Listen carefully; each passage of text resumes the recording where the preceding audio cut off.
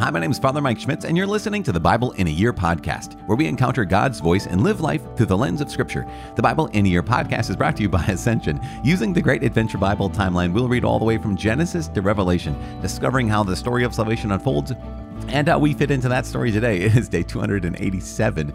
We're reading from 1 Maccabees chapter 6, as well as Sirach 16, 17, and 18. We've been doing those 3 chapters a day with Sirach for the last few days. We're also reading Proverbs chapter 22, verses 17 through 21. As always, the Bible translation that I'm reading from is the Revised Standard Version, Second Catholic Edition. I'm using the Great Adventure Bible from Ascension. If you want to download your own Bible in a Year reading plan, you can visit ascensionpress.com/Bible in a Year. You can also subscribe to this podcast by clicking on subscribe and being subscribed. And you get to receive daily episodes, daily updates. This day is day 287.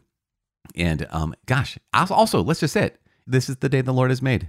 Let us rejoice and be glad. Day 287, we're reading 1 Maccabees chapter 6, Sirach 16, 17, and 18, and Proverbs 22, 17 through 21. The first book of Maccabees, chapter 6. The last days of Antiochus Epiphanes. King Antiochus was going through the upper provinces when he heard that Elymais in Persia was a city famed for its wealth in silver and gold. Its temple was very rich, containing golden shields, breastplates, and weapons left there by Alexander, the son of Philip, the Macedonian king who first reigned over the Greeks. So he came and tried to take the city and plunder it, but he could not, because his plan became known to the men of the city, and they withstood him in battle. So he fled, and in great grief departed from there to return to Babylon. Then someone came to him in Persia and reported that the armies which had gone into the land of Judah had been routed, that Lysias had gone first with a strong force, but had turned and fled before the Jews, that the Jews had grown strong from the arms, supplies, and abundant spoils which they had taken from the armies they had cut down, that they had torn down the abomination which he had erected upon the altar in Jerusalem, and that they had surrounded the sanctuary with high walls as before, and also Bet-zur, his city. When the king heard this news, he was astounded and badly shaken. He took to his bed and became sick from grief, because things had not turned out for him as he had planned. He lay there for many days, because deep grief continually gripped him, and he concluded that he was dying. So he called all his friends and said to them, "Sleep departs from my eyes, and I am downhearted with worry. I said to myself, to what distress I have come, and into what a great flood I now am plunged. For I was kind and beloved in my power. But now I remember the evils I did in Jerusalem. I seized all her vessels of silver and gold, and I sent to destroy the inhabitants of Judah without good reason. I know that it is because of this that these evils have come upon me, and behold, I am perishing of deep grief in a strange land." Then he called for Philip, one of his friends, and made him ruler over all his kingdom. He gave him the crown and his robe and the signet, that he might guide Antiochus his son and bring him up to be king. Thus Antiochus the king died there in the 149th year. And when Lysias learned that the king was dead, he set up Antiochus the king's son to reign. Lysias had brought him up as a boy, and he named him Eupator. Renewed attacks from Syria. Now, the men in the citadel kept hemming Israel in around the sanctuary. They were trying in every way to harm them and strengthen the Gentiles.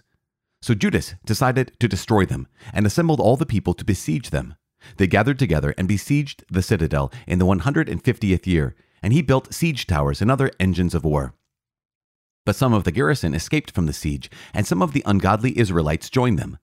They went to the king and said, "How long will you fail to do justice and to avenge our brethren? We were happy to serve your father, to live by what he said, and to follow his commands. For this reason, the sons of our people besieged the citadel and became hostile to us.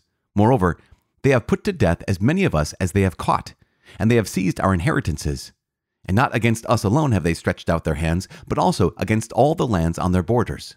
And behold, today they have encamped against the citadel in Jerusalem to take it. They have fortified both the sanctuary and Bet-zur, and unless you quickly prevent them, they will do still greater things, and you will not be able to stop them." The king was enraged when he heard this. He assembled all his friends, the commanders of his forces, and those in authority, and mercenary forces came to him from other kingdoms and from islands of the seas. The number of his forces was 100,000 foot soldiers, 20,000 horsemen, and 32 elephants accustomed to war. They came from Idumea and encamped against Bet-zur, and for many days they fought and built engines of war. But the Jews sallied out and burned these with fire, and fought manfully. The battle at Bet-Zechariah. Then Judas marched away from the citadel and encamped at Bet-Zechariah, opposite the camp of the king. Early in the morning, the king rose and took his army by a forced march along the road to Bet-Zechariah, and his troops made ready for battle and sounded their trumpets. They showed the elephants the juice of grapes and mulberries to arouse them for battle.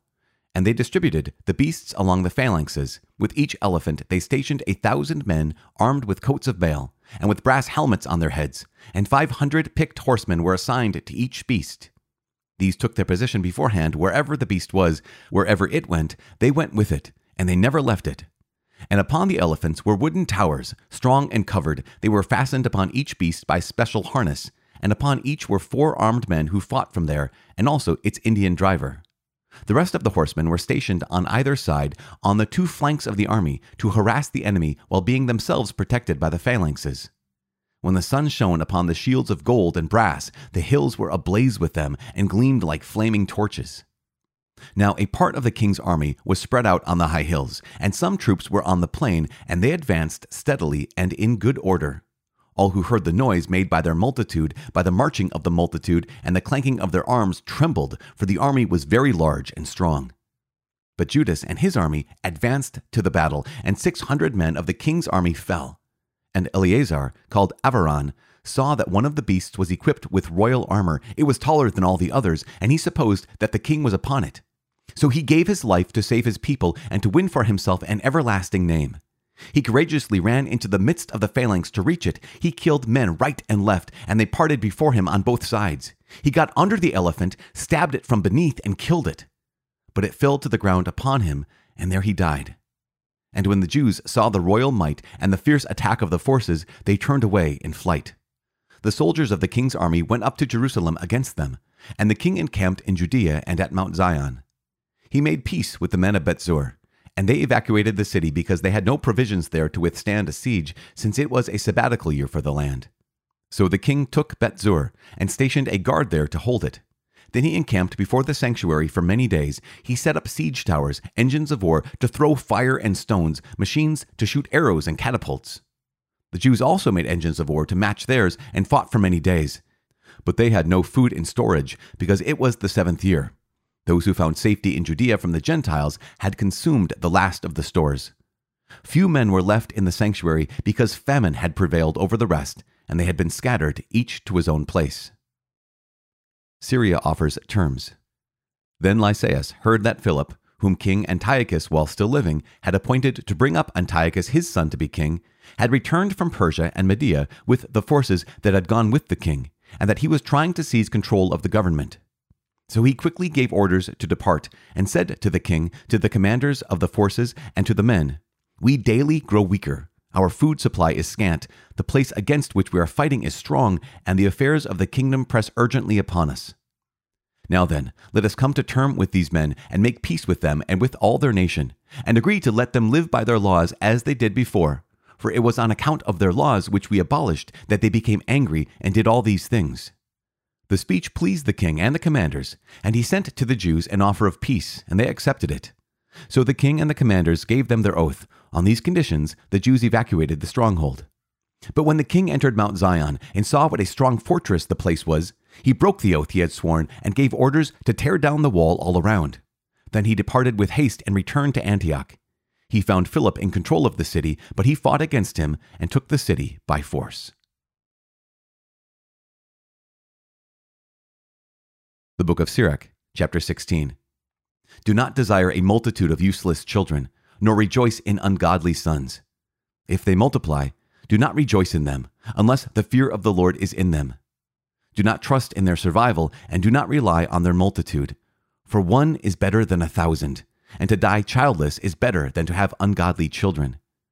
For through one man of understanding a city will be filled with people, but through a tribe of lawless men it will be made desolate. Many such things my eye has seen, and my ear has heard things more striking than these. In an assembly of sinners, a fire will be kindled, and in a disobedient nation, wrath was kindled. He was not propitiated for the ancient giants who revolted in their might. He did not spare the neighbors of Lot, whom he loathed on account of their insolence. He showed no pity for a nation devoted to destruction, for those destroyed in their sins. nor for the 600,000 men on foot who rebelliously assembled in their stubbornness. Even if there is only one stiff-necked person, it will be a wonder if he remains unpunished. For mercy and wrath are with the Lord. He is mighty to forgive, and he pours out wrath. As great as his mercy, so great is also his reproof. He judges a man according to his deeds. The sinner will not escape his plunder, and the patience of the godly will not be frustrated. He will make room for every act of mercy. Everyone will receive in accordance with his deeds. Do not say, I shall be hidden from the Lord, and who from on high will remember me? Among so many people I shall not be known, for what is my soul in the boundless creation? Behold, heaven and the highest heaven, the abyss and the earth will tremble at his visitation. The mountains also and the foundations of the earth shake with trembling when he looks upon them. And no mind will reflect on this. Who will ponder his ways? Like a tempest which no man can see, so most of his works are concealed. Who will announce his acts of justice? Or who will await them? For the covenant is far off. This is what one devoid of understanding thinks. A senseless and misguided man thinks foolishly. Listen to me, my son, and acquire knowledge, and pay close attention to my words. I will impart instruction by weight and declare knowledge accurately. The works of the Lord have existed from the beginning by his creation, and when he made them, he determined their divisions. He arranged his works in an eternal order and their dominion for all generations. They neither hunger nor grow weary, and they do not cease from their labors. They do not crowd one another aside, and they will never disobey his word.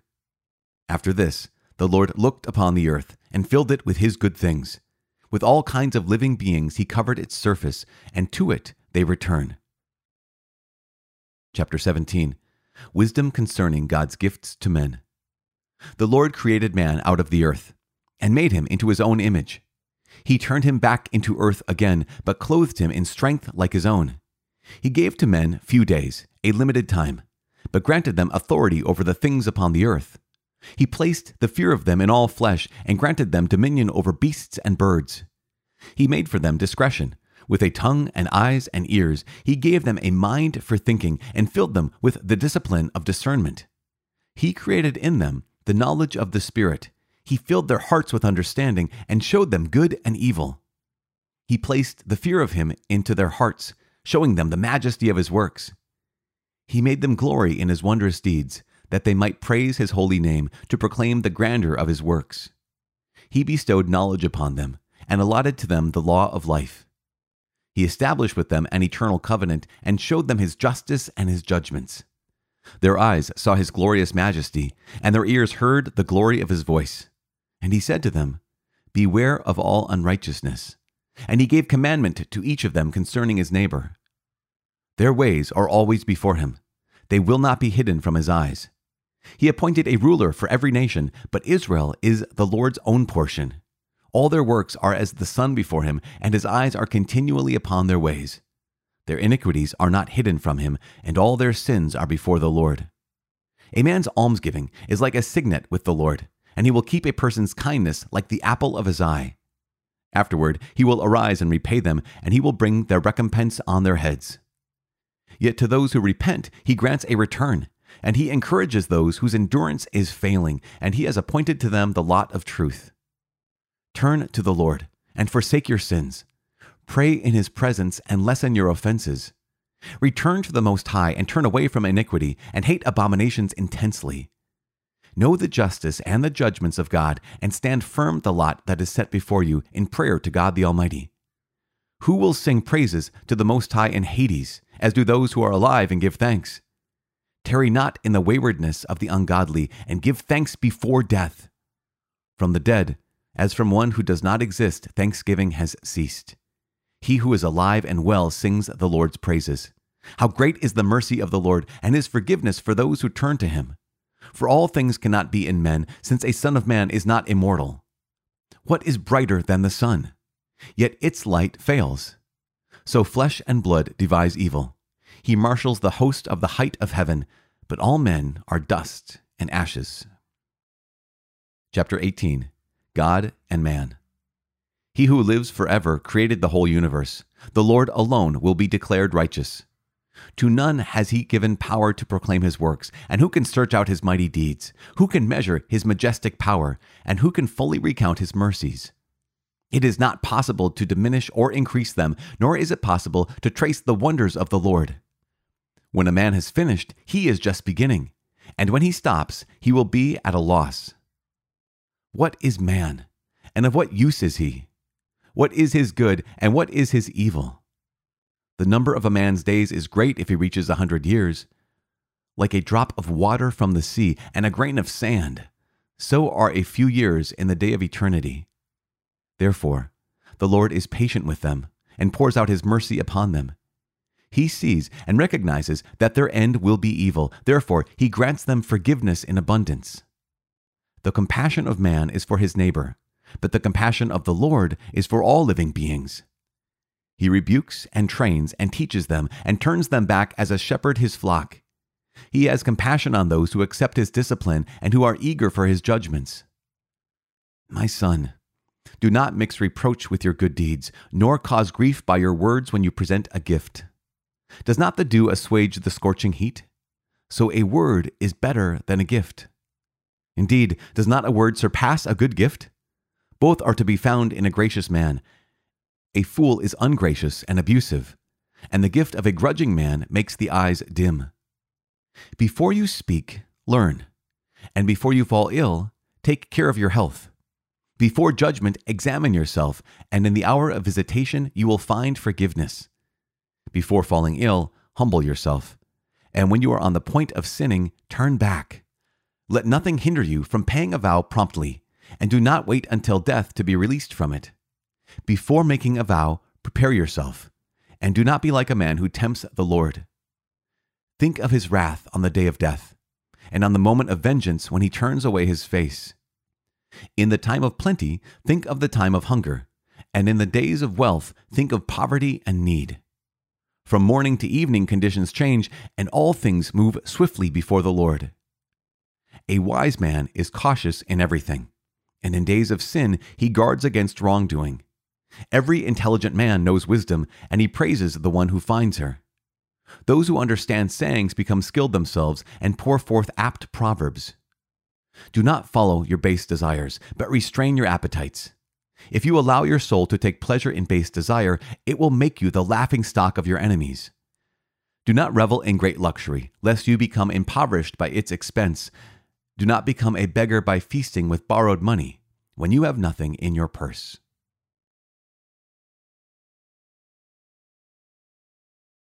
The book of Proverbs, chapter 22, verses 17 through 21.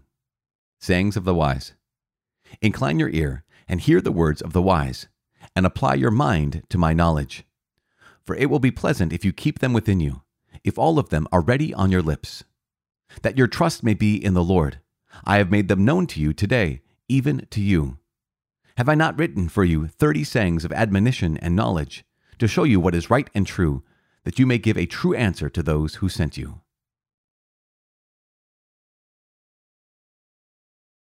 Father in heaven, we just give you thanks. Thank you so much, God, for your word. Thank you for, again, continuing to unfold this history of the people of Israel in front of us. Thank you for continuing to shape us with the wisdom of Ben Sirach.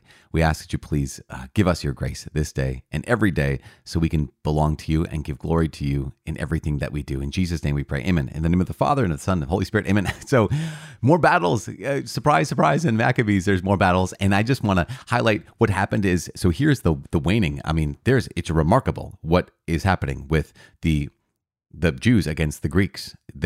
Obviously, there's a lot of political intrigue happening, and the kingdom of Alexander the Great has already been divided. It started out divided after Alexander died and gave it to the 4 generals. But there's even more drama happening because I imagine it's pretty hard to keep a kingdom unified when you're fighting all over the place. And that's what Antiochus kind of figures out at some point, and Lysias and all these folks who are trying to battle against the Jews, but they're also battling against a number of other people on all different fronts. In this one battle, it's just really cool. Bet Zechariah, I say it's really cool because there's this scene in chapter 6, verse 43, where Eleazar, called Averon, they're fighting against elephants. You guys, this is like not Lord of the Rings. This is actually history. They're fighting against elephants, and it just blows my mind, where Eleazar saw that one of the beasts, one of the elephants, was equipped with royal armor, taller than all the others. He supposed the king was upon it. So what happens? And I love how the author says, so he gave his life to save his people and to win for himself an everlasting name. He courageously ran into the midst of the phalanx to reach it. And just think, man, those phalanxes, how it was described even, when the sun shone upon the shields of gold and brass, the hills were ablaze with them and gleamed like flaming torches. Here is this guy, Eleazar, running into them and, killed men on his right and his left, parted before him on both sides, got under the elephant, stabbed it from beneath, killed it, but it falls to the ground and kills him. And this dramatic. I mean, you guys, you can picture this in your mind's eye, I imagine, when you hear these words. Of course, what's going to happen is they're going to offer terms. And as we noted, they offered terms to the Jewish people. And that was great. It's going to be fine. But when the Greeks entered into Jerusalem and they entered Mount Zion and they saw how strong Judas Maccabeus and his brothers and the people of Israel had built it up, what did they do? They attempted to tear down the wall all around it. They succeeded in tearing down the wall all around it and then departed with haste. And you think, that's a little dirty trick, dirty pool to be able to do after they've already made terms with the Jewish people. Now, as we move on, there are going to be continued battles against the Greeks, but also the Jewish people are going to look towards Rome to maybe think of making an alliance with Rome. Now, think about this in the context of not just history here, not just the history of the people of Israel, not just even preparing for the time of Jesus, but think of this in terms of the prophecy that Daniel described to the king. Remember that prophecy where it was, here's the king, and the king had a massive statue with a head of gold and a chest of silver, and then bronze, and then iron mixed with clay. And Daniel was able to say, you, O king, are the king of kings. You're the head of gold. And then another kingdom is coming, the Persians, and this is the Babylonians. And then the Persians are come. They're the kingdom of silver. And then the Greeks, the bronze kingdom, and then the Romans, the iron kingdom. And so we can see this being played out here in Maccabees. And it's pretty remarkable as we continue to follow the story. Now, I think I already mentioned this, but when we get to Second Maccabees, what we're going to do is we're going to get some of the details. Like we got some battle stuff. We got some drama and action kind of a situation. But in Second Maccabees, there are more stories that are more particular to here's what was going on the ground level. Sometimes we hear the big battles and that's fine. It's good. It's history. It's what we need to know. It's God's word. But at the same time, the stories on the ground of people being faithful or people being faithless, we need to hear those stories because remember, this continues to be the word of God. Speaking of faithless, let's go to the book of Sirach in chapter 16. There is this word that chapter 16 starts off with, and that is, do not desire a multitude of useless children, nor rejoice in ungodly sons. If they multiply, if you have a lot of kids, don't rejoice in them unless the fear of the Lord is in them. And just there's an element here where it goes on, the author, and remember, this is a father speaking to his son. This is a parent speaking to their child. And there's this word that just is, you can hear the parent saying, the one thing I want more from you than anything is I don't just want you to be powerful. I don't just want you to be wealthy. I don't just want you to be successful. I want you to be holy. I want you to belong to the Lord. To be ungodly is worse than if you never existed. For me, for you to say no to the Lord would be worse than if you hadn't ever existed. And now I highlight this because, and I say it in such a dramatic way, because I know that so many of us in this community have family members. Maybe there are parents who have children. Maybe there are children who have parents who don't walk in the Lord, don't walk in faith. And sometimes it's just like, gosh, I love them so much. I just wish they knew the Lord. I wish they knew Christ. I wish they knew his love for them. And I wish they would walk with him. And you realize the pain. Again, here's the author, the parent speaking to their child. And we can think of it in a number of different ways. We can interpret it in a number of different ways. But one of the ways I think to interpret this is to hear the parent saying, I want you to know how important this is. That here I am speaking to my child, and I could have 12 children. I could have 1,000 children. And if they're not walking with the Lord, I wouldn't want any of them. Again, it's a dramatic way to say, here's how important walking in the Lord is to me. Does that make sense? Again, I can understand that So many of us who have family members who don't walk in the way of the Lord can relate to this. And so we just pray. We keep praying for those family members, keep praying for ourselves and for each other, because we know that every one of us can turn away from the Lord. In fact, in chapter 16, verse 14, what happens? The word of God says, He'll make room for every act of mercy. He will make room for every act of mercy. Everyone will receive in accordance with his deeds. That recognize that every one of us is going to be judged. And that's why he goes on to say, do not say, I shall be hidden from the Lord, and who from on high will remember me? That again, we've said this so many times. The prophets have pointed out so often that the temptation is, my sins aren't that big of a deal. My actions aren't that big of a deal. The choices I make, they're not significant. Why would God care what I do with my life? And yet, here is the word of God, and here are the words of the prophets we read before that are repeating and repeatedly going back to this reality that God sees it all and He cares about it all. Because why? Because He sees you and cares about you. And this is so, so important for us, which is why we can repent. In fact, that's one of the things that God says in chapter 17, verse 15. It says, their ways are always before Him, and they will not be hidden from His eyes. Yet in verse 24, yet to those who repent, He grants return.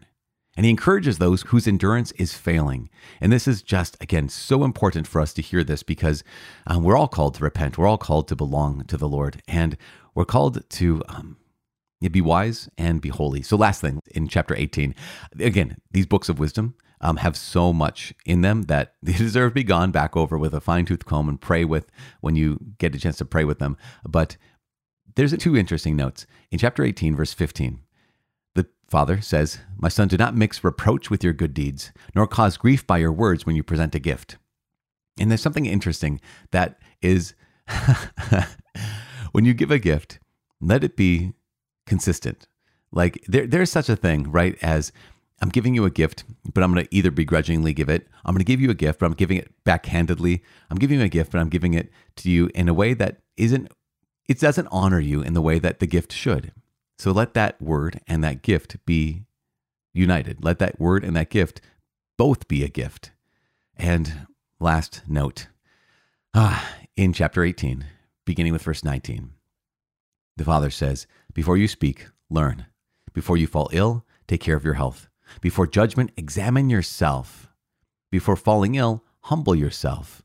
And let nothing hinder you from paying a vow promptly, and do not wait until death to be released from it. There's something about just, hey, before you get into this place, before you make a decision, before you act, think. Before you act, listen. Before you speak, learn. And there's something that I know for myself, I can learn from and put into practice in my life. Gosh, you guys, here we are. It is day 287, and I got to say, it's been a gift. It's been a grind in so many ways, right? Like even in First Maccabees and in Sirach, there's a lot of wisdom and there's these incredible stories, but at times it can be hard to keep our focus. So I just want to let you know that I'm praying for you. Please pray for me that we continue to say yes to the Lord. My name's Father Mike. I cannot wait to see you tomorrow. God bless.